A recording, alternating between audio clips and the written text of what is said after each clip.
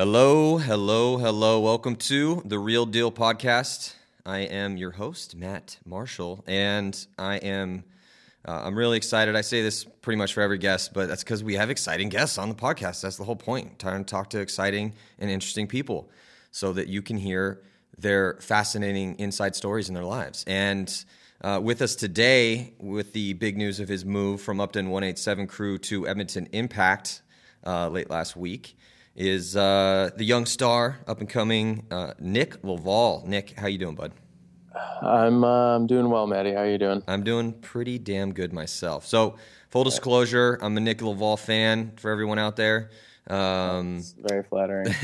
Well, I'm not just saying that. I've watched you play a lot of points the past 2 seasons. I didn't get to see you all season long because you guys did bounce back and forth between the champs and the challengers divisions. But for where you're at in your paintball career, I like how you play the game, and I'm really interested to see what you're going to do on Impact and both where they're going to put you and how you could potentially develop as a player.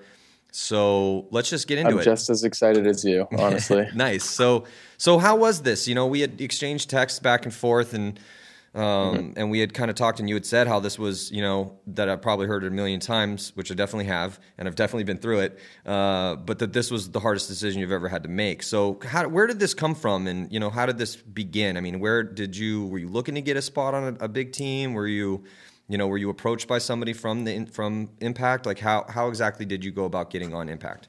Yeah, honestly, I've never been looking. This was something that kind of came out of the blue for me. It was one of those things, like I was always kind of in denial of trying to go anywhere else, or that anyone else would even want to pick me up. And I kind of got a phone call out of the blue from a California number, and I was like, I guess I should pick it up. And it was Dave Baines, and we had a little talk, and I wasn't really even considering the option. And after a few more calls between him and my family, a few people I love, I decided to make the jump over to Impact. Yeah, I didn't think that I was as surprised as anybody. When I talked to Dave, he had posted some sort of... you gotta let me know which Dave too, because are you talking Baines or my Dave Painter as well. Okay. Well, Dave Baines had called me up, and he had basically said, he had put something up on Facebook about how, some sort of sarcastic, like, I can't wait to make this decision about what I'm going to do next year. And honestly, with Dave, Dave's been flirting with retirement for years. Every year that I've watched Dave Baines has flirted with retirement. And honestly, when he had called me and talked to me beforehand, I had seen that Facebook post by him, and I was kind of excited because I thought he was going to ask if he wanted or if 187 was looking for a brand new coach. That's kind of what you were thinking when he's like, hey, yeah, what's that up? was It's Dave Baines. Exactly. I was hoping. That's what I was hoping. Yeah. Well, Dave, he could hang it up at any point, and still, when we eventually do have a Paintball Hall of Fame, he'll be in it. He's had a badass 10-year career, plus 10-year plus career, and Dave's a legend in the sport for a reason, man. He earned it the hard way, and he's earned his nickname, the Beast. So, sure. Dave he's one of those great guys and that's he's one of the reasons I'm excited to see you come on Impact, and then also work with some of the other guys that have been around a long time on that team. But yeah, so he had called me up. I'd hit him up and said, hey, are you making some sort of decision? And come on, man, you gotta let me know about these sort of things. And then so he calls me up, and he's like, all right, we're making some moves, and we went a little unconventional. We could have picked up some, because typically speaking, when a team like Impact goes looking for players, or is not even necessarily looking, but taking offers from or requests from other players to come on the team, normally it's some sort of veteran, a team that a guy that's proven him to play on some winning teams or that sort of thing. So he's like, we went a little unconventional. He's like, we picked up Ryan Martin and Nick Leival, and when he said your name, I was like, no way, man! You got Nick Leival off 187. I didn't even think that was a possibility. So I was rather shocked.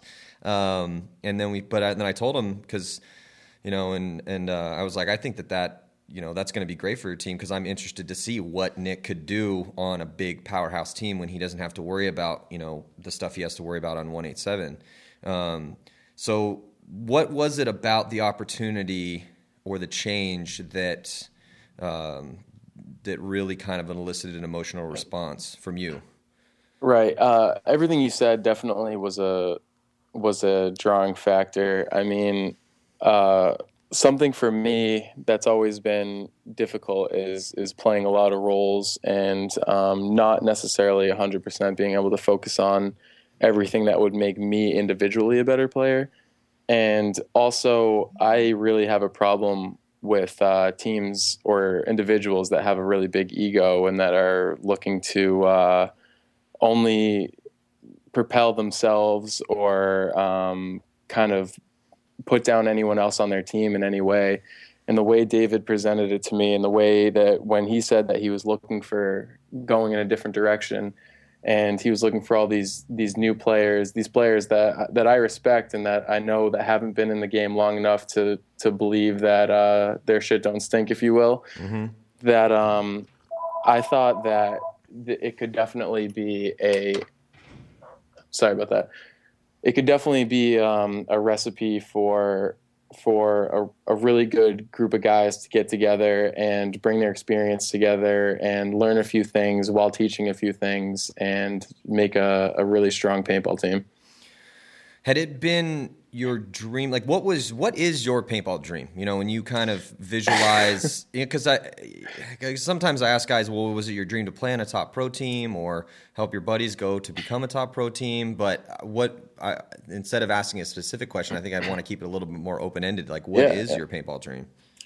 When I first started playing paintball when I was like 12 years old, that was probably my dream of being a pro paintball player and traveling and all that stuff. And that all kind of fell by the wayside when I realized that the thing that I liked to do most in paintball is make the right move at the right time. Like I really don't live for anything else in paintball, like the jerseys, the guns, the fans, whatever it is. The only thing that I really, really like to do is make the right move at the right time. And that is like where I get off 100%. So the whole playing for a team that has this name, playing for a team that makes this amount, playing for a team, whatever. I'm really all about like the thrill of that one best move in the game. So, I mean, for me, I just see it as an opportunity to play with a different group of guys that might create a different group of openings and maybe give me that thrill a few more times. Well, I definitely want to kind of pick your brain a little bit more about this particular move because this is a position that's, I think, interesting to some people who are out there on other teams, maybe thinking like, well, what would I do if I was in Nick's situation, or what do I want out of my own paintball journey, and what am I trying to achieve? So I definitely kind of want to talk to you a little bit more about where you think you're going to fit on Impact, and then also 187 as well, But since you had brought it up, one question at a time, Maddie. One question at a time. I'm going to throw like 15, 16 questions at you. So if you could just remember all those. It's right. And you need to answer them in alphabetical order too, as well. But I'm not going to put them in alphabetical order. So it's all right. I just picked up a pen. Let's do this. All right. First question. Do you think aliens exist? Statistically, got to. Have to. Right? I'm thinking for sure there's got to be aliens that exist. I actually I know this is a little sidetrack, but what the hell? No, I love the sidetrack. Let's do it. Yeah, sometimes the sidetracks are the best in the podcast.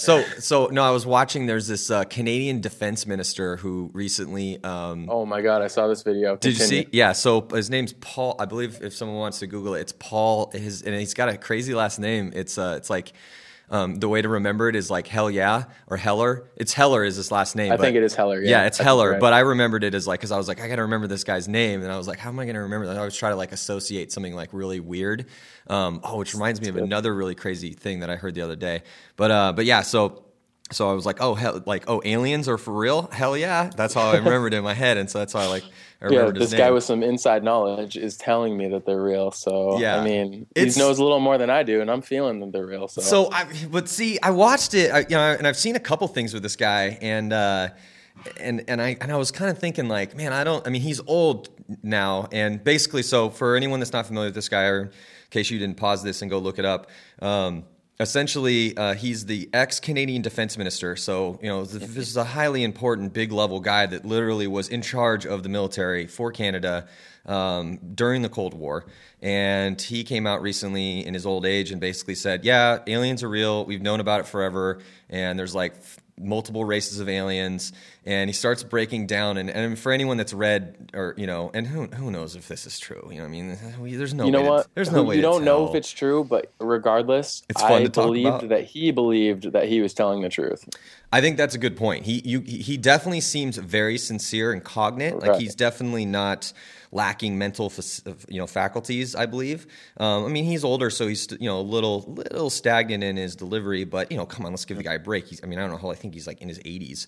I mean, maybe he's 45, and just the stresses of holding in that secret for so long made him look like he was 80. Yeah, it was crazy. But I saw some commenter on one of his on one of the videos that said something, because I mean, if anyone's kind of read stuff about this field before, I mean, there's definitely specific the races that have been around, like I can't even remember how to pronounce it, but it's like I wanted to say necrophilia, but that's definitely not it for everybody out there. Obviously, no, it's not. Don't Google that. Yeah, Don't do not Google that, that, or the NSA will be knocking on your door. No, but it was like, I think it's nephilium or whatever. So, but anyway, he was going on about multiple races of aliens, and I was just like, oh my god, this is so crazy.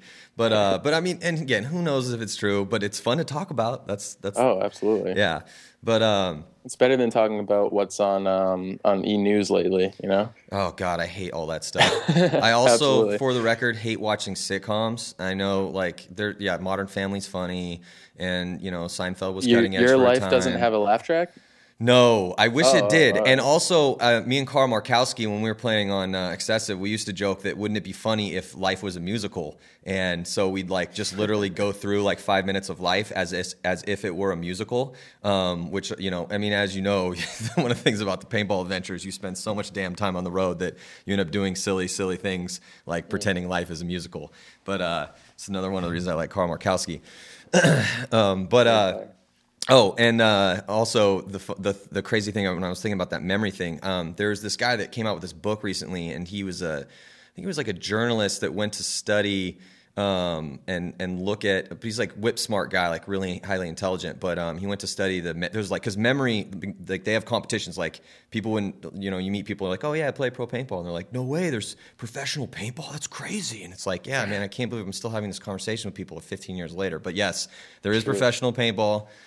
But they have these memory competitions where they have to do like mental memory gymnastics and memorize like packs of playing cards in sequential order, and like, or randomized, but then remember which one it is, and like all these different things.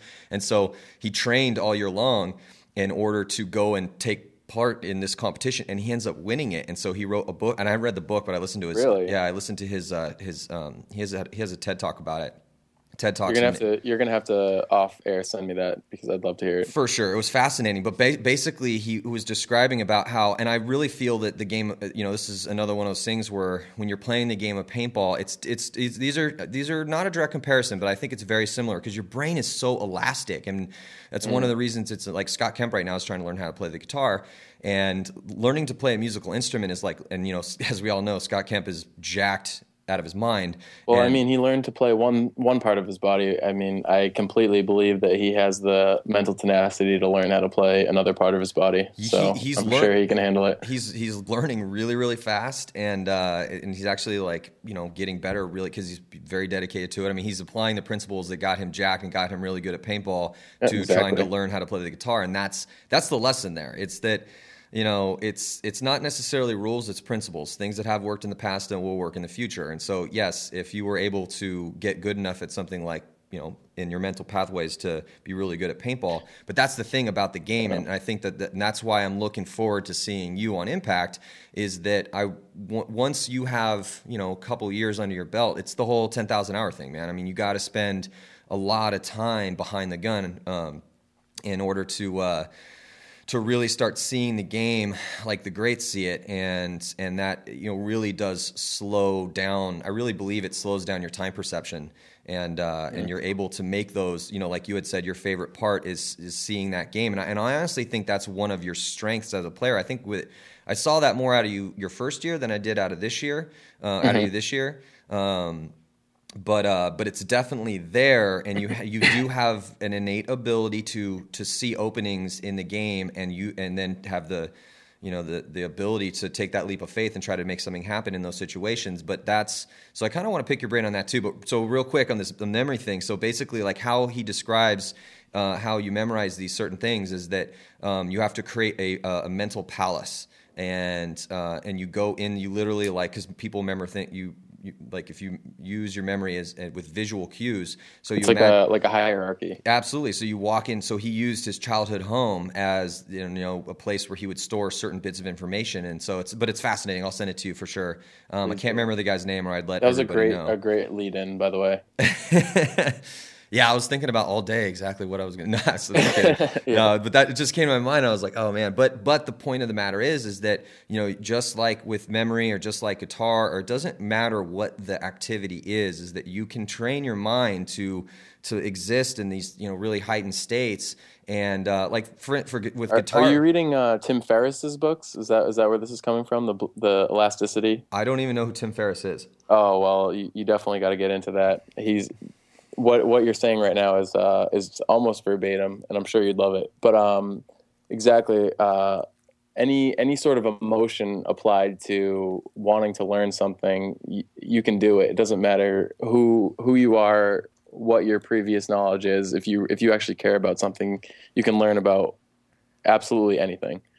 Yeah, I agree with that 100%, man. I mean, I had just a quick story. I had got to about age 30 before I decided I wanted to play the guitar.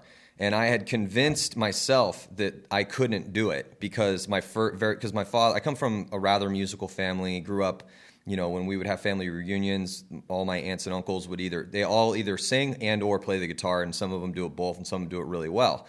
And so you were the runt of the musical family. Well, it did, but it didn't. Yeah, I mean, I had convinced myself. I had convinced myself that I was, because there wasn't really, unlike in my parents' generation, and I really feel this is kind of something that, I mean, it's different for everyone. I don't want to give it, say that our generation, our parents didn't necessarily make us do this, but like my father had to take music lessons. Like, I mean, he got pushed by my grandmother, who's God rest her soul. She's an amazing human being. She's got a crazy story that I could tell at some point too about our family history. Love to hear it. But basically, she pushed her kids to play instruments, and there's been a lot of studies now. Actually, it had this one fascinating documentary about the developments of human babies' brains pre-verbal, and about how important speaking and playing music is for children, almost even when they're still in the womb. So I'd sent that to like Davey Williamson and Nikki Cuba, who both just had children. But so essentially, so they were forced to play music instruments, which made them all, to bring out the latent musical abilities they had. So, I mean, what they say about knowing more than one language, knowing music, which is another language, just completely out of the box of what you'd say out of your mouth. I can't see that not helping you in other aspects of life. Yeah, and it really does open up pathways. Like, for instance, like the human brain has, I'm going to butcher these statistics. I'm not a scientist, but I do like to read. But anyway, so essentially there was, in the human mind, when it's born, has many, many more potential pathways than it does by the time you reach the age of 40.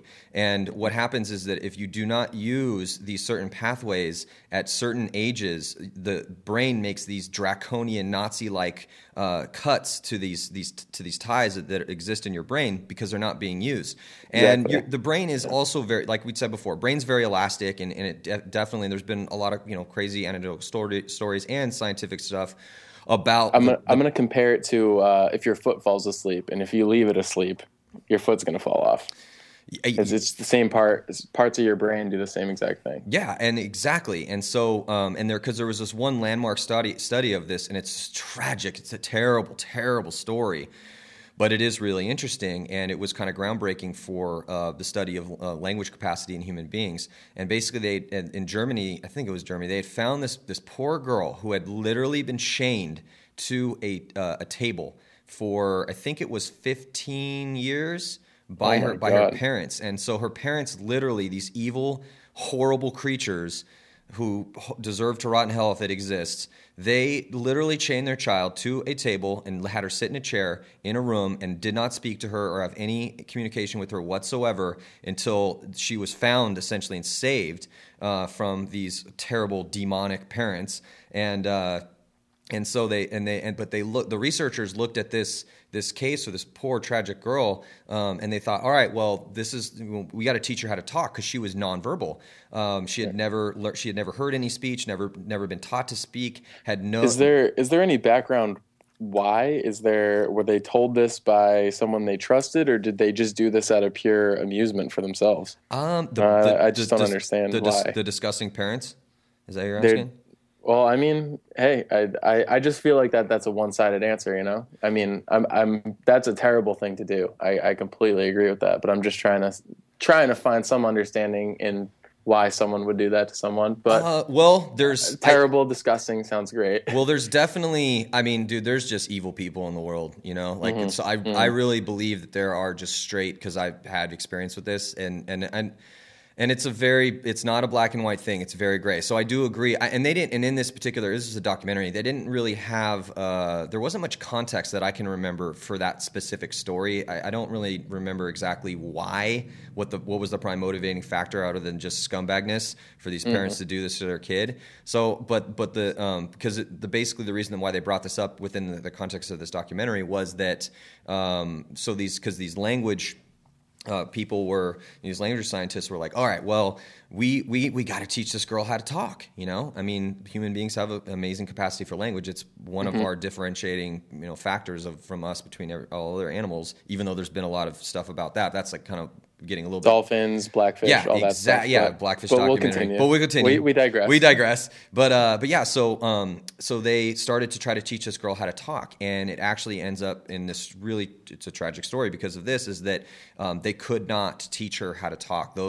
That part of her brain had been permanently damaged, and though she was starting to make a little bit of progress, she ended up not being able to speak. Strictly lack of use. Yeah, apparently that's what this particular documentary was saying. What does that say for gorillas, that you can teach them sign language so that part of their brain is active, yet this girl who's been trained to a table can no longer learn how to speak? Yeah, and I don't know if she can speak through sign language. I can't remember that part, but it was basically like it was the verbal part of the communication that really okay. It was verbal communication. So she had a sense of understanding and communication, but the verbal part was left out. Yeah, and she wasn't, this girl wasn't stupid. I mean, she wasn't mentally challenged. But that's horrific. Yeah, it's horrific, and then that's the story. Essentially, is that she ended up getting so frustrated with the fact of what had happened to her and the understanding of it, and had like another breakdown, or I can't remember exactly what it was, but basically, she's still alive and institutionalized somewhere in Germany, I think, and they can't teach her how to talk, and she actually doesn't even try to talk anymore because oh my god, yeah, it's terrible, and with the guitar. I realized that out of all the grandchildren, or all of the all of my cousins, that no one plays guitar, and so I realized, like, when I was 30, I was like, well, man, if somebody in my generation doesn't learn how to play the guitar, then this fun, cool thing that I totally did not appreciate until I got older, it was kind of, comical almost. We'd get together and sing, and that's like, like Kumbaya, we're not singing Kumbaya, but I mean, we're singing like old country songs and folk songs, and like all my aunts and uncles are, products of the 60s. And, but anyway, but the very first, my father, and I love him to death, and he's a great guy, but he's not the best teacher in the world. And he's the guy that like explains things once, and if you don't get it, then he gets frustrated with you because you're stupid and can't figure it out, and it's not him. The one-time teacher. Yeah, oh, totally. He'll be, and this went for everything, like, him trying to teach me how to drive a stick shift ended up in me walking 5 blocks home because we just got so frustrated with each other. I bet you never forgot how to drive a stick shift. Well, no, I didn't even learn from him. My buddy taught me. My buddy taught me how to drive a stick because I could not learn from my dad. That we didn't have that type of relationship, and so. And then so with guitar, I tried to, I think I was like 14. I went to my dad and I was like, hey, will you teach me how to play guitar? And he was like begrudgingly kind of like, okay. And then so his first lesson, which, makes sense, is like how to tune the guitar. And so that lesson ended horribly, and it ended up with me quitting the guitar thinking I'm dumb musically and there's no way I'm ever going to be able to learn how to do this. Right. So fast forward 30 years, and again, it goes back to what's your motivation? How bad do you want to be good at paintball? Why? Where does that motivation lie in you? And I truly believe that if there's motivation there, that to me is way more important than talent because absolutely, that's step number one to anything.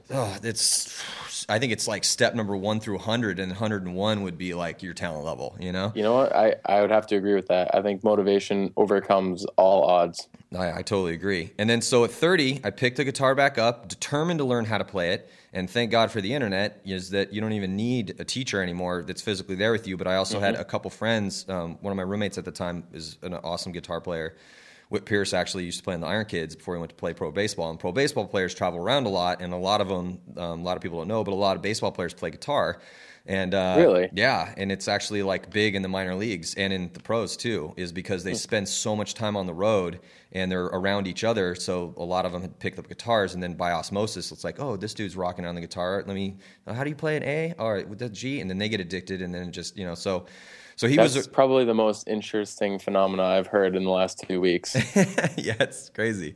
But so luckily I had him around and had the internet, and then lo and behold, I can play the guitar now, And so, but in just the other day, but this is another good why I'm kind of excited to see, what you're because I believe you have a pretty, we haven't, we're not boys, but we've definitely spoken a decent amount. But I really like your attitude in the things that you've said, because I think that you have that searching mind to try to go out there and acquire whatever skill or look at anyone that, you never know where you're going to get the lesson from.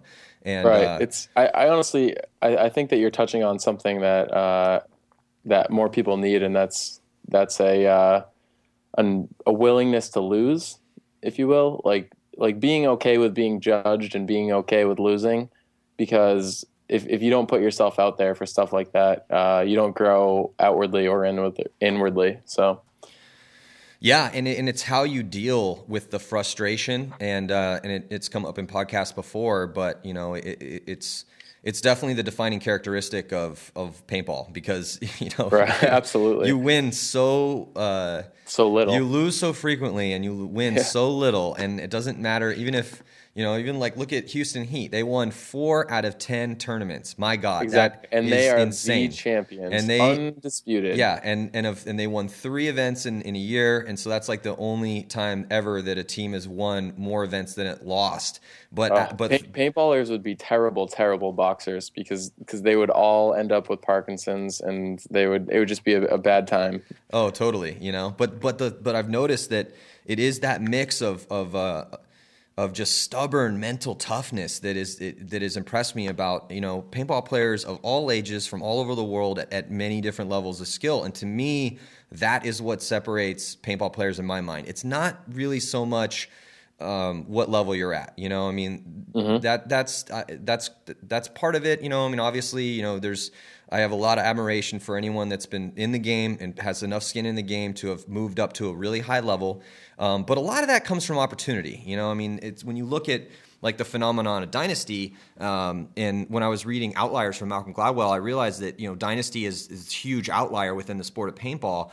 But anyone that's read that book knows that success is a very chaotic and interesting mix of factors, and it very very is. And so, and yes, it definitely has how talented, quote unquote, you are at a specific thing does play a factor in how good or how far you end up going with that particular, whatever it is. But really, a lot of times, especially for and that's why this book's called Outliers, because he's not talking about just your average everyday person that was relatively successful. He's talking about like people who literally changed entire industries or who are monumentally successful. but then let's extrapolate that even further to a team of people where it's a culmination of their entire willpower by each individual putting it into a team. It's not just one person doing something. Like, Oh, 1,000,000%. Dynasty as an example is a bunch of guys that decided to put all their willpower into one thing. Whereas if you're looking at like Tiger Woods, that's one guy. You know, it's almost more impressive to see a team that has stayed together and that has done that much damage than any other sport that I can think of. And that's what makes, and to me, and exactly, and that just makes the appreciation even that much more heightened. You know, it's like not only did I personally get to watch them go through this long, amazing journey that they've been on and are still currently on, but to kind of understand that, you know, the dynasty phenomenon was this really special moment that happened within our sport, because you had this really interesting and motivated group of guys that all came together from California, and they all had these, you know, really high level of talent, really high level of skill. But these are some tenacious, stubborn little assholes. You know what I'm saying? I mean, these guys are like, and these are some of my best friends. But it's like it was just really, I mean, they are a special group of guys because of that, and also. But I've stood next to a bunch of them. I think that you're right on with the stubborn little assholes. Like they're some guys that would I mean they might come up to maybe my mid waist, but they definitely their attitudes definitely go above my head as of right now. Yeah, no, I mean they're 10 feet tall, man. You know, yeah, I really love it. I love it. Yeah, and so, but they also happen to be in the game at a very specific time.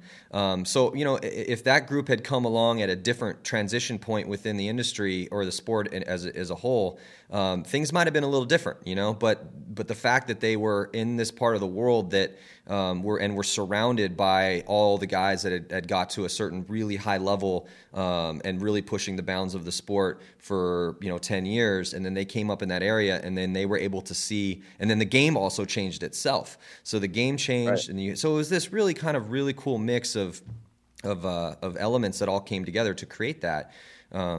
So that's an interesting thing. Man, we've gone on this has been probably the most tangent-ridden podcast I think I've ever done. I love it. Continue the tangents. Yes. Well, let's get back, because, man, we could just do this for 5 hours. But right. I want to hear a little bit more. Let's talk about 187. And so what was it like? What were those phone calls like to have to call these guys? And, I mean, I read Dave's Social put up Dave's response, Dave Painter. Sorry, there's two Daves in this right. Interesting story. So Dave Painter, the owner of 187, had said something, but it seemed like, you know, he was very cordial and totally understanding. It seemed it was an awesome response from an owner. So how did that go down? Like how were those conversations? Well, I mean, for the people that know me, I'm not typically an emotional guy in any way. I like to either be serious or B, use jokes to kind of that's just the way I roll. And when I called my team, especially some of the ones I had been with for 5+ years, it was almost surprisingly emotional for me. And I felt like that it was such a big decision for not only myself, but the team, that I thought each single person on the team deserved a call from me individually and an individual talk in their own time with me to tell me what they either were, what were the positive and negatives about the decision I was about to make. And I actually was in the great place where I could actually talk to my team before I even made the decision. They actually helped me make the decision. I got to talk to each one of them, and every single one of them individually, without talking to each other, without coming to a consensus, told me that this would be the right decision and that there was no hard feelings. And honestly, at that point, at the end of talking to all those guys and talking to my coach, Noel, and my previous owner, Dave Painter, I really realized how much of a family I'd been part of. And it only made it that much sweeter and easier to transition into the thing that I'm about to go into 110% with the new team that I'm about to be a part of. And uh, the way that it was presented to me from the get go, I felt like I was leaving one family and entering another, and I don't think that anyone in the world has enough families. So all I'm looking to do from then on was just add family members to my group. Add to the tribe. Yeah, well, that's pretty amazing, man. Because God, that could have gone the exact opposite way. I have heard It this, totally could have. like you Totally. said, you said I've heard this story a million times. I definitely haven't heard it a million, but this is a current theme. An on, and it will be as long as there are paintball teams, and guys are always questioning, like, man, even if you're the most diehard guy and you might not be questioning if you're going to leave, well, there's probably other guys on your team that you might have to deal. Everyone has to deal with this at some point. Absolutely. And so And I honestly believed that I was the most diehard guy. I had talks over and over again with multiple team members about how like leaving was never a possibility, and I had honestly never been put in the position to where I really, really, really had to think about it. The things that I would learn, the things that I would gain, the experiences I would gain, and it all came down to the right decision for me and my family. yeah, and because God, what a tough decision too. Because especially if you're the guy preaching loyalty, and then you're the one Yeah. that because you're gonna have your fair share. Especially because if I was, and I am an Upton 187 crew fan because I think it's an awesome story. Sure. But if I was from but I'm it's a different position. But if I was a kid from New England right now, I'd be so pissed at you. Oh God, I was Have you got any hate mail? ignoring my Facebook inbox for about 2 days because my phone was blowing up off the hook from Facebook messages from individuals, which I actually appreciate that most people message me individually. I felt like that I was approachable enough that they could do that. So I ended up answering all of them, but either way, it was a tough 2 days of talking to New England fans. Oh man, what were they saying? I'm sure there was some that were like, "Hey, good, God bless," and I'm sure there was because hey, I mean, You look at the top comment on Paintball Access, and I think that says it all. That was like my worst nightmare of a comment. well, It's like off the sidelines and into the limelight. People are really worried about being judged, and it's really easy to judge other people. And I think that people that are willing to step into the limelight are kind of putting themselves out there to be judged by other people. And really, the only people that are judging them are themselves. And I think that I'm at a point in my own life that really the biggest judge, the most crucial, hardest judge for me is me. And I think that I was ready to take on that kind of hate and or love. yeah. Well, that's a good way to look at it, man. Because yeah, I mean, at the end of the day, it really is it's just you against you, and I love that Mos Def song, "I Against I," great song. But Sigh. But yes, you do have to understand that as making a move like this, it's inevitable that you're going to draw the ire of certain people, and that's just part of being out there. And then anyone that has the courage to write a song, a play, take a promotion over some, you know what I'm saying? Whatever, it doesn't matter. Yeah, for What sure. it is that you have to understand that you're not, no one sails through life completely loved by and by every single human being that they come across. And I mean, shit, man. The internet is filled with these memes. This is something you see every day if you go on Instagram. It's somebody talking about hater this or hater that or whatever. But it is just part of the deal. Exactly. Like I went to school for graphic design, and I work as a graphic designer right now. And that's the modern artist, as I would see it. And so I think that it's a big culmination of me being able to put something out there, like something that you really believe in, that's you, whether it be music or art or poetry, something like that. And being able to take the criticism. And I think last year, as you were saying, that wasn't as strong of a year for me. because I was still dealing with that kind of like that worry of being judged and that like that weight on the shoulders of needing to succeed. Resistance.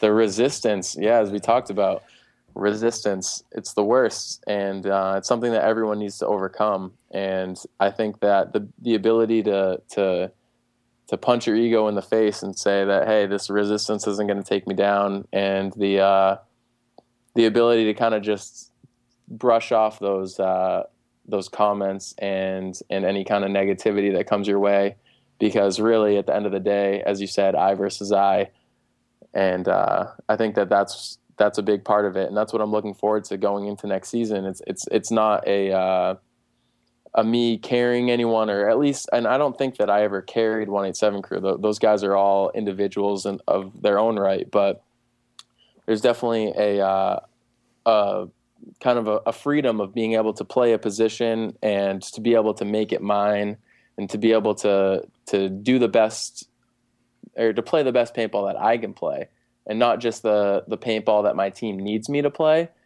which I think playing for a team with such depth it kind of gives you that ability to play your own great paintball, and not the pressure of having to play the position that your team needs you to be in because this spot is empty or something like that. Yeah, that's like it's like Ryan Greenspan on Dynasty. You know, I mean, he's constantly has to play a position where he has to play it because no one else on the team will play it. Well, and, I mean, and you were kind he's of a unique case. I love watching Ryan play because of I'm all about. I mean, granted, I'm someone that would coach and or captain a team, but I always preached making good decisions. And paintball, I think, is all about good decisions. And sometimes you need to harness yourself or unleash yourself. And Ryan is the perfect example of someone who makes good decisions. He's someone that he'll either hold himself back when he needs to, or he'll attack when he needs to. So I think that he's a great example if you're going to bring it up. Well, he's very versatile, and I think that you could evolve to be incredibly versatile too. I think you've shown that you are versatile, but when you are constantly in the position that you were on 187, you know, again, like you just said, you know, I mean, you're in a situation where, you know, you're not the one on you don't get that like dedicated attack role, or, you know, I mean, you're kind of doing more, you're involving, and then you come up game plans and that sort of stuff. And thank God for Noel. Take some of that weight off of you. Thank God for Noel. Yeah, right. and I do agree. I think that, but I think I think that 187 has a healthy future.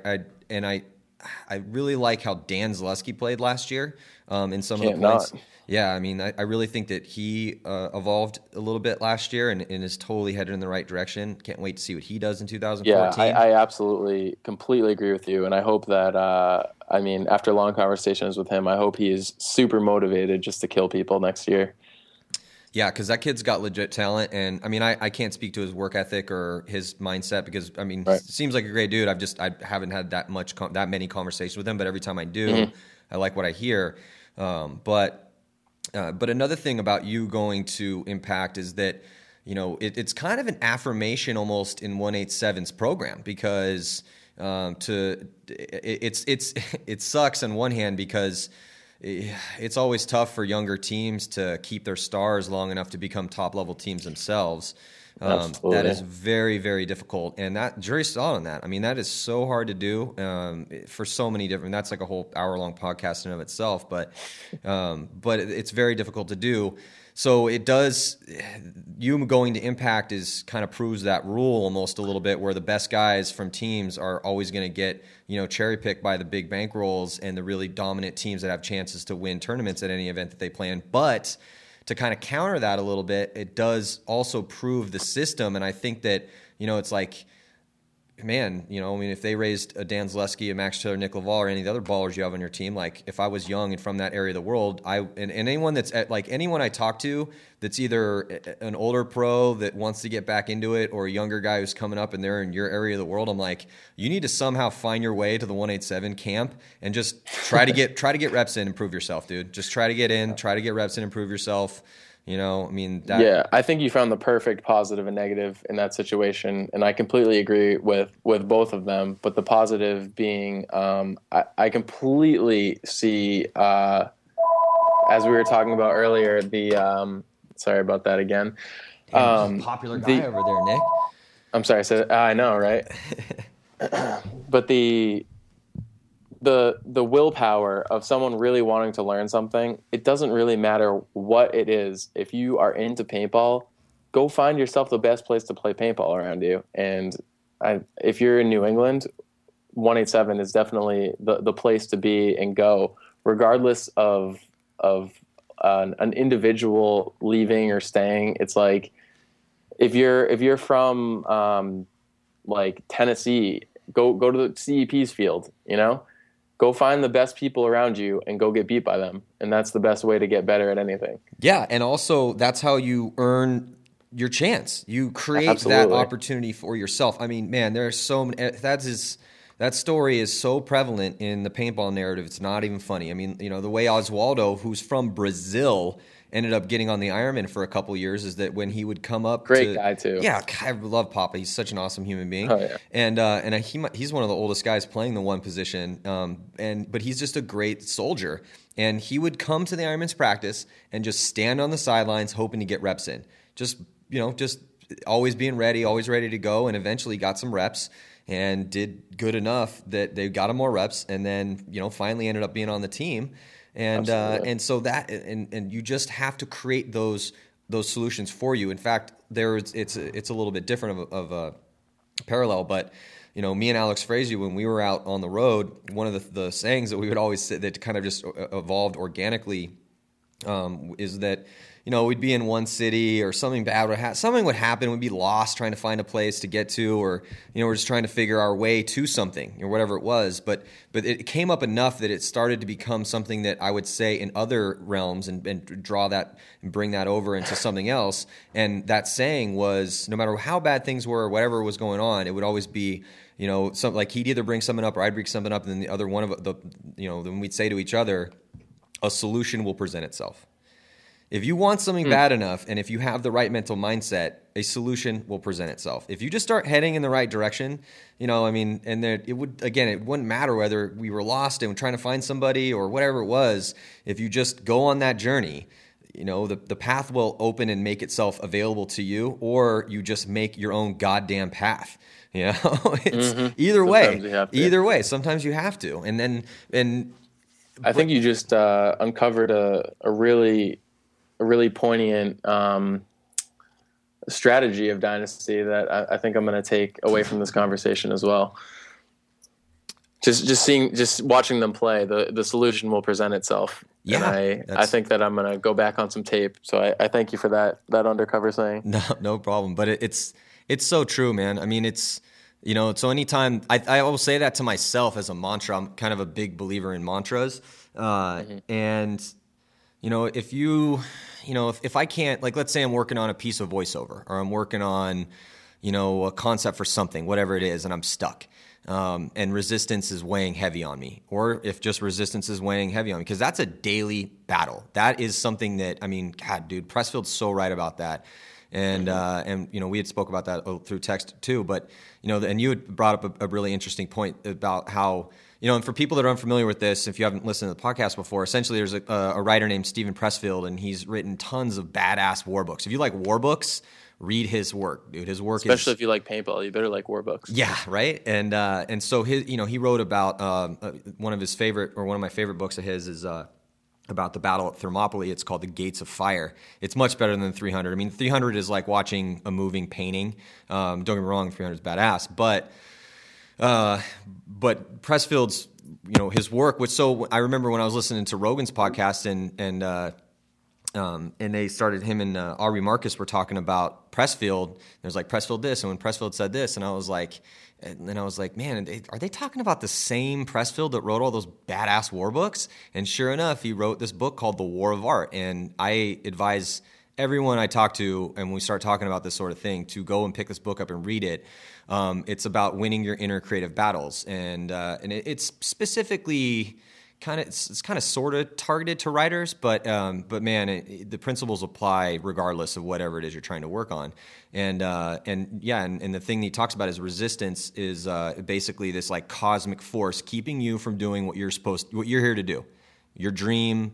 Whatever your talent laden ability is, whatever it is, whether that's going to be to cure cancer, create the hyperloop that's going to take us to London in 6 minutes, colonize Mars, write the next great American novel, become the next Led Zeppelin, whatever it is, and that's why Dynasty has been so successful, is because instinctually those kids, they're not kids, they're not 30 years old, but those guys have been they've done so good at harnessing the muse and defeating resistance through just middle fingers in the air sometimes, taking this from this team and learning this, morphing into a certain whatever it is. But again, it's that whole having that mantra of a solution will present itself. So and I don't know, I'm just a big believer in that stuff because I think it works. I mean, even if it's in a game of complete willpower, I think that these kind of ideas are worth more than potentially snap shooting and doing regular drills like that. People that have that mental tenacity will definitely beat someone that has been doing those running and gunning drills over and over again. Dude, I used to say that if I was, and it's funny, and it kind of goes back to that quote you said, which I kind of want to talk to you a little bit about.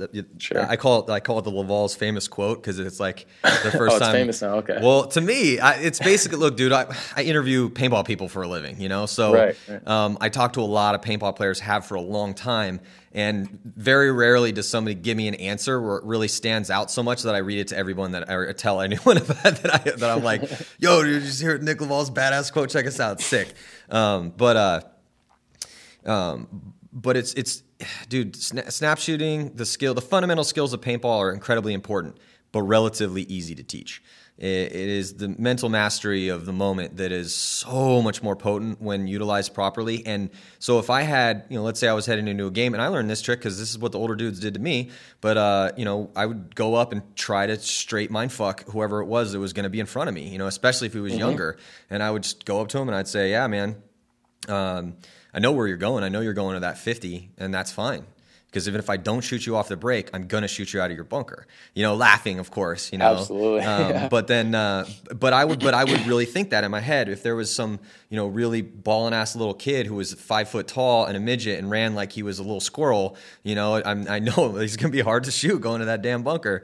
But I would, in my mind, I would picture myself shooting him out of that spot once he made it in there, and then you just get good at that. But it's those are important things because, like you said, dude, I mean, that's why paintball is the best sport ever, because it doesn't matter if you're if you run the fastest 4 in the world or you're the biggest dude with the best shot. It all comes down to that believing in following through with that dream of I'm going to shoot this guy out.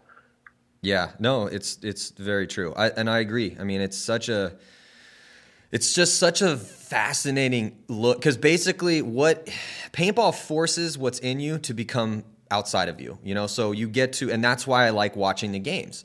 And that's why I'm interested in, and it's, and there's this, but it's also one of those things, and I think that's what we need to educate people about because, it's not like people yeah, they may be tuning in just to watch paintball, but that's not why. I'm not there just to watch one team A shoot at team B.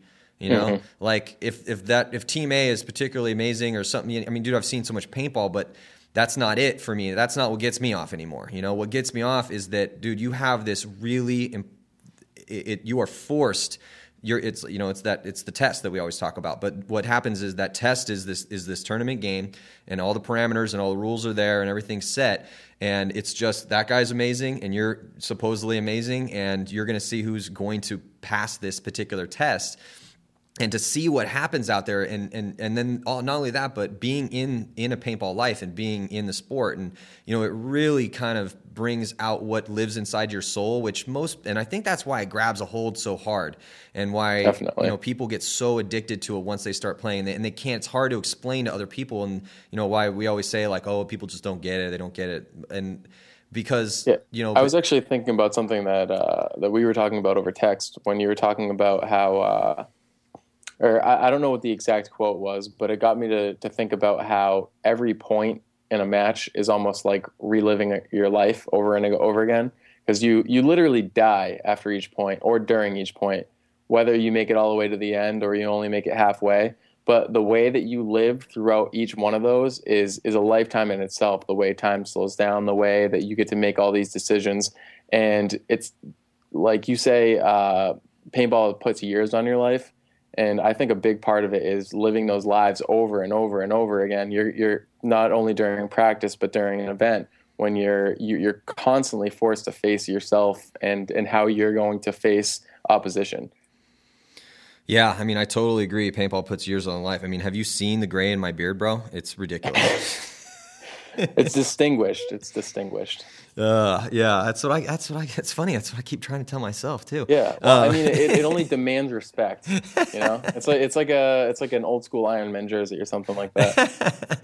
No, but I totally agree. I mean, it's, think of it's funny because that's what the game is about. And it's very, we paint this, pretty picture. It's like, and this is why I get really sick and tired of, talk about comments I get tired of hearing is that, those guys that are like so stickler for the paint. It's like the same dudes that really love a car because of its paint job. Dude, I don't give a shit what color the car is. I do not care. How does it drive? Yeah, how does it drive? What's the experience like? What's the engineering that went behind the car? That's what's interesting, Yeah. So and the thing is that, dude, we're shooting guns at each other. That is what we are doing. Like, sure, it may say marker on the packaging, and that's what we try to tell the world, but at the same time, like, let's just call a spade, dude. We're playing war here, all right? And it's a giant metaphor, and the metaphor is if you had a gun and I had a gun, and yes, they're just filled with paint, so no one's really going to get hurt. Your ego might get hurt a little bit, but let's go find out who would win in a gunfight, and that's paintball, and that's why it has a mass appeal, and that's why, like, if Hurricane Katrina came through and wiped out if all the tournament people in the world were all in the same place at the same time, and a hurricane came through and wiped it out, which the paintball would still exist because of that fundamental. You mean Galveston? Yeah, exactly. Okay, just painting the picture of what Galveston was like for everybody, because it just has a base, just primal draw. And it really is, you go out there and that's I love how you put that. I mean, you really are, you metaphorically die every point if you didn't win that point, but it's how did you live that life? What decisions did you make? Did you try to make proactive? I mean, first of all, did you work within the context of the team itself? Did you implement the game plan that you spent hours working on? How much homework did you do behind the scenes to know what's going on within that life? And then how did you act in that pressure situation? I mean, that's a fucking giant test right there. And it happens every single point that you play in a competitive paint. It doesn't matter what division you're in. That happens every single point. And it's fascinating, especially if you know how guys got there. So, for anyone that wants to see what happens, like, for instance, you have a really interesting story. And what is going to happen to you on Impact in 2014? Nobody knows, Right. That's just the fates. And so, it's that to me is what makes it really, really interesting. But I do love the way that you put that. It's like because that's how you're defined, Absolutely. And it's how you define yourself to yourself, like you can walk back to the pit and anyone can yell at you for a stupid decision you make. But any pro or any player I've ever played with definitely thinks about it further than the words of anyone else. So just like, say when life ends, there's only one maker you gotta meet, and that's your own conscience. Yeah, that's a whole nother. Do you think that? Like, is that what you think happens when you die? I mean, why not, right? I think that everyone has a feeling of what they think's right and wrong, and no one else can change their opinion of that. So if there is a judge, why not yourself? Yeah, it's like Aubrey Marcus's trips to the medicine men in West Africa. The warrior poet. Yeah. Good guy. Yeah, that guy. So you want another awesome podcast, follow Aubrey Marcus's stuff, man. His quite mind-blowing adventures. But yeah, That's again. Well, we are running out of time. That is that's like a whole. Maybe we'll have to check in when we check in with you next year, or not next year, but further on in this year. Maybe we'll have to have that podcast. All right, sounds good. Well, hopefully, invite him. I'd love to meet that guy. Well, it's funny because when I hear Rogan and Aubrey Marcus and I've seen this out there a little bit, but it's like there'll be this like constant complaint about this generation that doesn't have, which it's like between those two. It's definitely come up. Like I think it was the last one that we was on, but they were talking about how, which is why MMA is interesting, because it creates a test for you, and so paintball is very similar to that, which we just expounded on greatly. But then that's. I think that I've actually been thinking about somehow getting in contact with Aubrey Marcus and being like, hey, I don't know if you've ever heard about paintball before, but let me explain this test to you. And I think this is one of those things that, and this he would appreciate. Yeah, for sure. I think so. Because it you know what? I'm going to reach out to him first. We'll see who's wearing a #powerful t-shirt.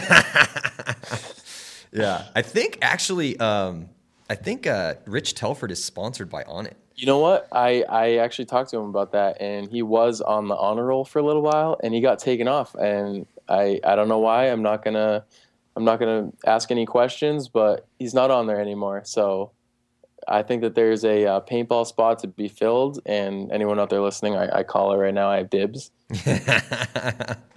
Yeah, you need to get on that nootropic, son. Hey, I alpha brain all day. Yeah, no, it's so I you had said something I thought was interesting. I kind of want to pick your brain a little bit. Is about Sure. When you go, you're saying that when guys are out there and they're operating at a high level, that they're looking at the game more. What happens inside a player's head.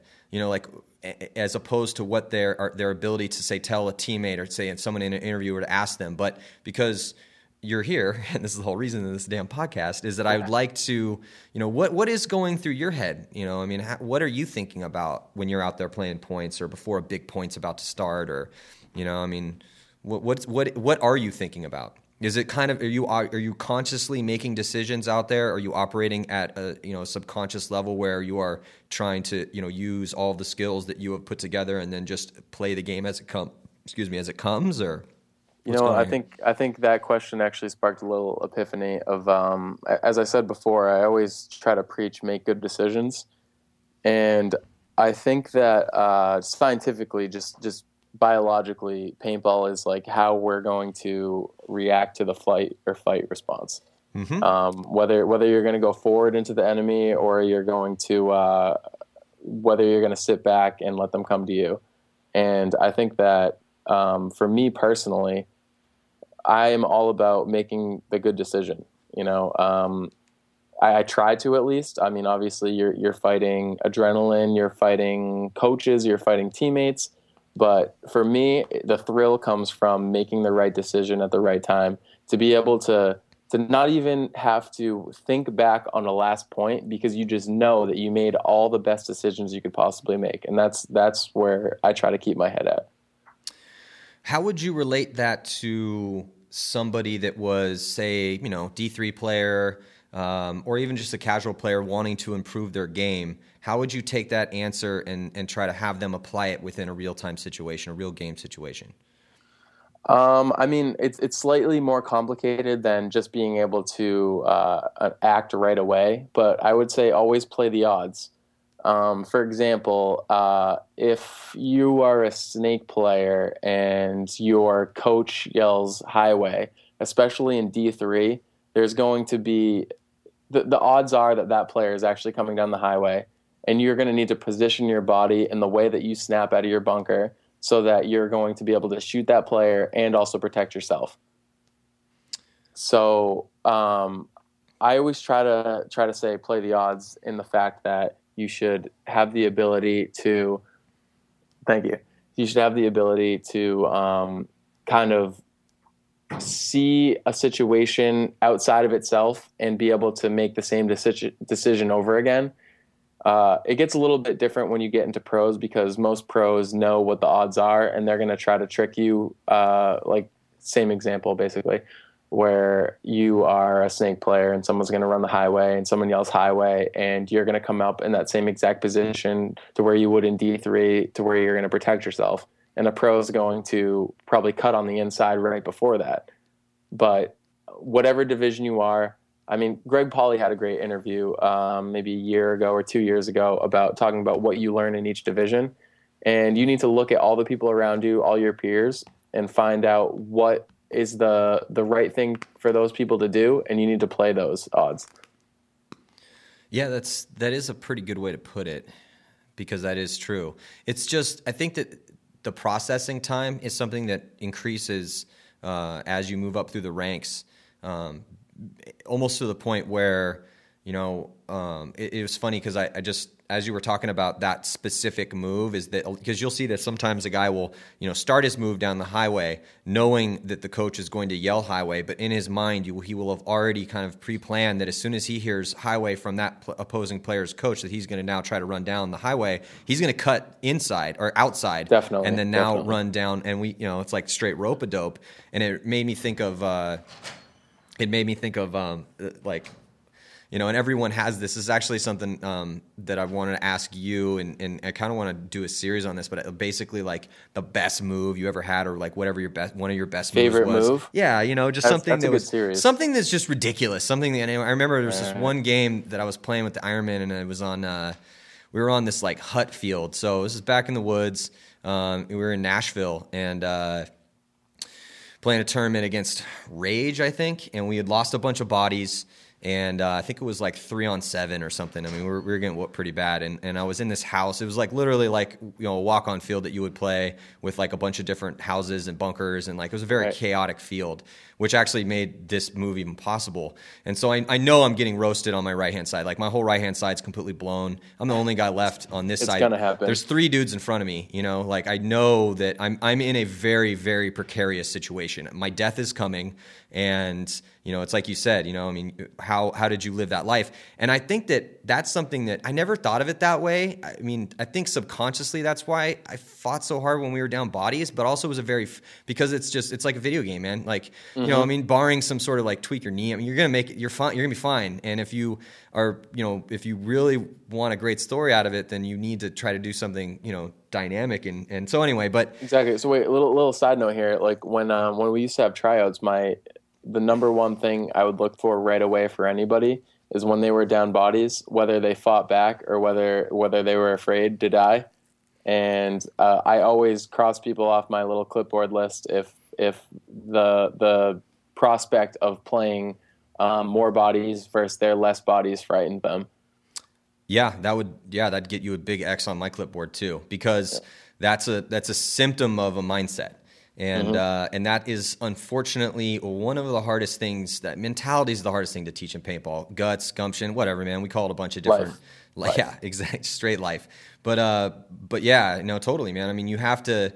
Again, those situations were always. I felt free, kind of. I didn't feel like that was when you're not supposed to win those situations. Exactly, you're not supposed to win, man. The pressure. There's no pressure there. If it's 2-on-5, the Yosh interview you're going for. Oh, that was awesome. I can't remember I can't remember. I think it was a Dynasty player. How they were talking about how they play bodies down or penalty points. Yeah, maybe Yosh is. I really liked having that conversation. So if you haven't listened to the Yosh podcast, you totally should go back and listen to it. If you want to listen to a master gunfighter talk about his trade, then listen to Yosh talk about what he does. But yeah, that was a good one. So sorry, your lines are crumbling on your right, and you know that you're down, and you got to fight back. Continue. Yeah, love it. Thank you for setting it up. So yeah, so it's and there was like I'm on the tape where we used to call it tape. People still do kind of a little bit. It's just sidelines, but there's actually literally used to be tape separating the field, so that's why it was called the tape line, and that's where that name came from. So, but I try not to say that in the webcast anymore because it's confusing. Sideline is so, but I will sometimes just instinctually go back to it. Anyway, so there's a shit ton of people there watching. We're getting our asses kicked. And this was like a pivotal time for the Ironman because we're supposed to be rebuilding and we hadn't really been, this is one of my first tournaments on the team and my place on the team was still No, wait, this was early 99. So anyway, so here comes, my right side's completely falling. Dudes are coming up in center. I can see them. I just can't shoot them because they're now hiding, and I'm going to die at any point. Like I'm maybe 45 seconds from getting riddled in my back. So I'm like, all right, well, I need to create an opportunity here for me.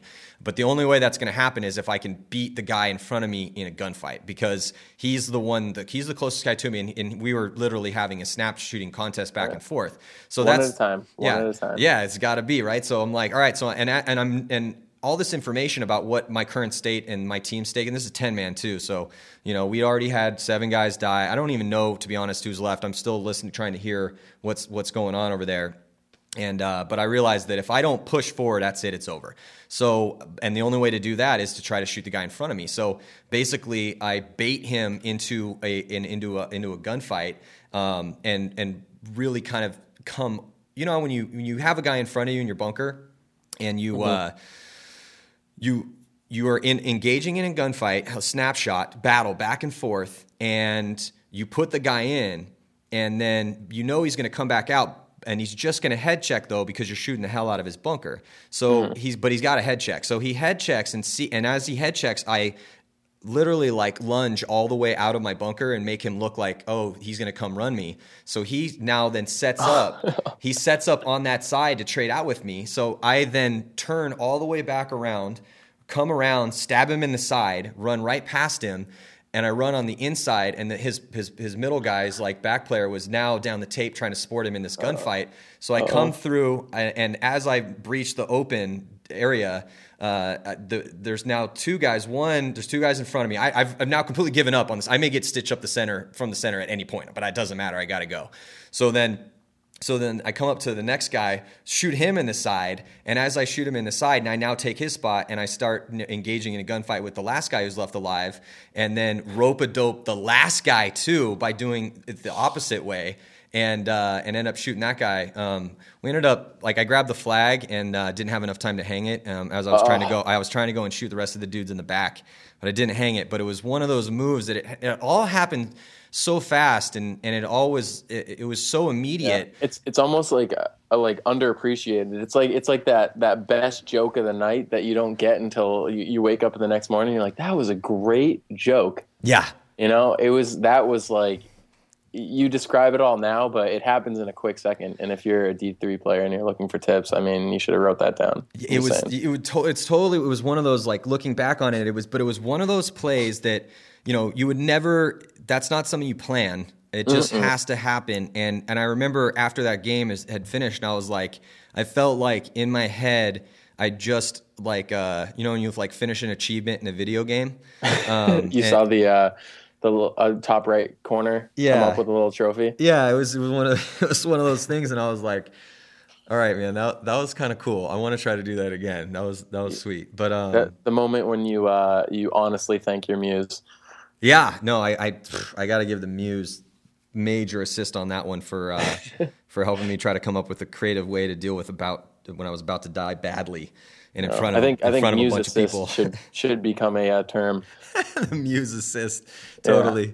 So what about you? Do you have any crazy stories for me? What was the craziest move you've ever pulled off?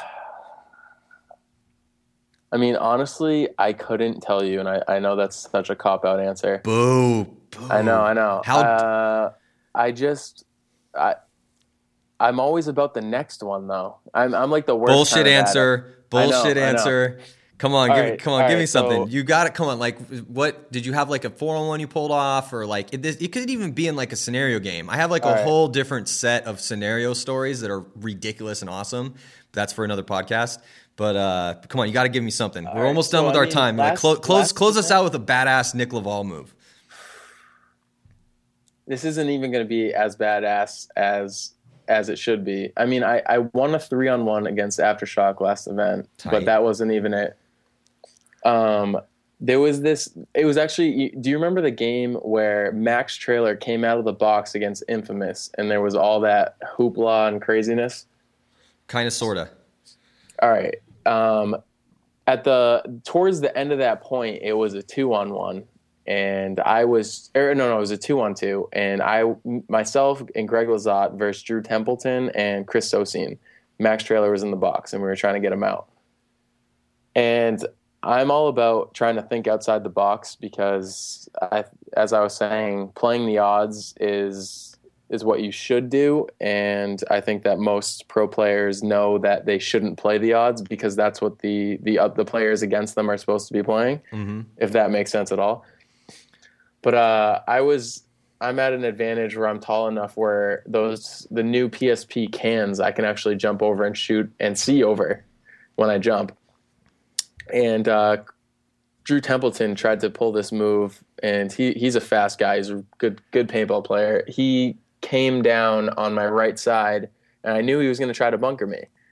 And it was one of those moments where I'm sure you know, where you don't even have to be looking a certain way. You just feel like the pressure's off, and you know that there's something kind of afoot. Yeah, exactly.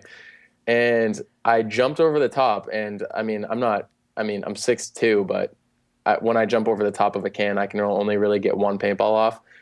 So I jump over the top, and I see him coming down on me, and I get my one ball off, and I shoot him right in the face, and I come down, and I was just like, yes, I got him. Tight. And he comes around, and he still shoots me in the back, and we both get called out, and we end up losing that match anyway because then Sosine ends up shooting Greg, and Max comes out of the box, and there's that weird thing where, like, did Sosine hang the flag or not? Yes. Whatever. You can go back on the footage, and you can make your own decision.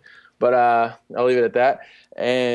But either way, I came off being like, I knew it, and I got him. Actually, no, I'm sorry. I'm even going to upgrade that. I forgot about this moment. If that's fine, if we're not running out of time. We don't really have a time limit, so you just keep going. I got one more, and I'll leave it at that one. This was last event versus Aftershock. And as we were talking about before in your story, where it was like one of those things where you don't even realize it until afterward when you talk about it, how great of a move it was. At the end of the match, Markowski came up to me and was like, "Hey man, you have my number all day," because we actually played 2 matches against them, and I was heads up with him both matches over and over again, and we ended up winning both matches. But after he said that, I kind of went back and thought, like, did I have his number all day? Like, oh, that's pretty cool. That's nice of him to say, because I mean, most people just walk away and try to figure out what they did wrong, right? Mm-hmm. And I remember, like, over and over again, I was just catching them in the right spots and stuff like that. But there was this one certain moment where I think it was a tie game, and they were up a body, and both Carl and I were in the 40 Doritos mirrored of each other. But knowing him after those last 2 matches, I was like, he's going to come get me. I just know it's going to happen. I know it's going to happen. So I'm on the inside of my bunker, not on the tape line where he's going to come get me, because I know that that's the route he's going to take. And his back guy is just pounding my bunker. And I waited until I knew that he was pounding my bunker in a certain way that Carl was going to come get me. And the guy was kind of just like three bursting me, waiting to make sure I didn't come out. And then at some point he put it into PSP, and he was just full on shooting my bunker. And that's when I decided to snap that guy in as fast as I could. And as I snapped him in, I made sure to come up on the inside and wrap, and I caught Carl right out in the open as he was blazing down the side of the field trying to come get me. And I caught him. And I went back into my bunker, and I was like, that was probably the best shot I've ever taken in my life. Oh, I love those shots. Yeah, I love those moments where you're just, you have like a brief millisecond to reflect. Exactly. It's just that. I mean, it's literally just a millisecond, but it's, because in the moment, you can die happy in that exact moment, being like, I made that right choice right then. Yeah. Oh, there's so many of those. Those are definitely, those are the reasons. Those moments are the reasons that you put in all that time improving your skills, so that when the moment comes, you can just let the show go on, and it's 100%. It's a beautiful thing, man. It's definitely a beautiful thing. Well, hey, thank you for sitting in with us. Appreciate it. Absolutely. You're great company, Matty. You're great company. You too, man. You too. We'll have to do it again for sure. And really looking forward to seeing you and the rest of the new Impact crew. I think Ryan Martin's a big pickup for Impact as well. Ryan's a proven pro player. We've seen him play on multiple high-level teams and do work out there. So I guess the closing question I'd like to ask just is more of a positional thing. Where do you see yourself fitting? Because I think that looking at the pickups for Impact, and paintball is very much a positional thing. Though some guys are more versatile than others, and I feel that Impact is a pretty versatile squad. But Impact does seem a little heavy on 2s and 3s right now. Though the Justins are phenomenal. So you guys got some solid ones. The Justins, I like that. Yeah, the Justins.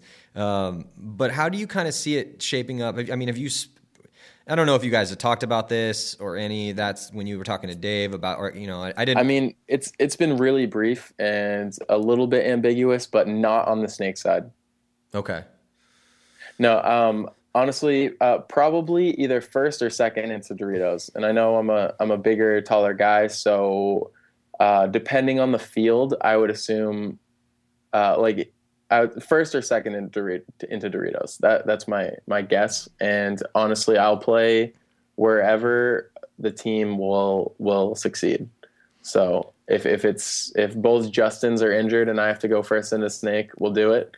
But I would say if everyone's healthy, first or second into Doritos. Interesting. I like it because we've seen you in a different position other than that. I mean, yeah, occasionally someone's going to die. I mean, it's not like you're never over there, but you're kind of all over the place when you were playing for 187.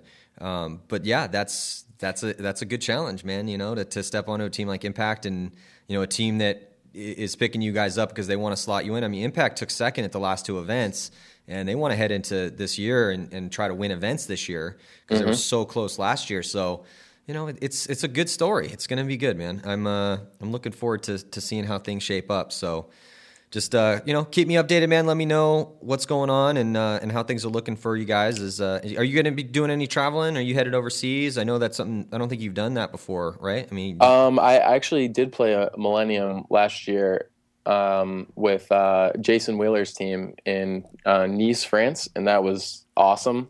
And I'm going to try to play as many events as I can this season because paintball is awesome, and I won't be able to do it forever.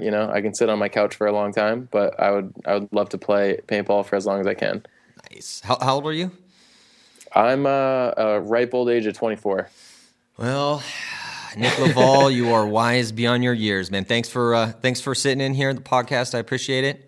Yeah, no problem, man. Best of luck next season, which is going to be honest, before we bat an eye, March 14th through 16th is the first PSP event. Make sure to follow us on Facebook, Instagram, all our social networks, and help PBA spread the paintball gospel. We just listen to an interesting conversation, man. Nick, you're a great conversationalist, and can't wait to see what you guys do next year. So thank you guys out there in the land of the interwebs for giving us a little bit of your time. And we will see you on the next one. Thanks for tuning in. Peace.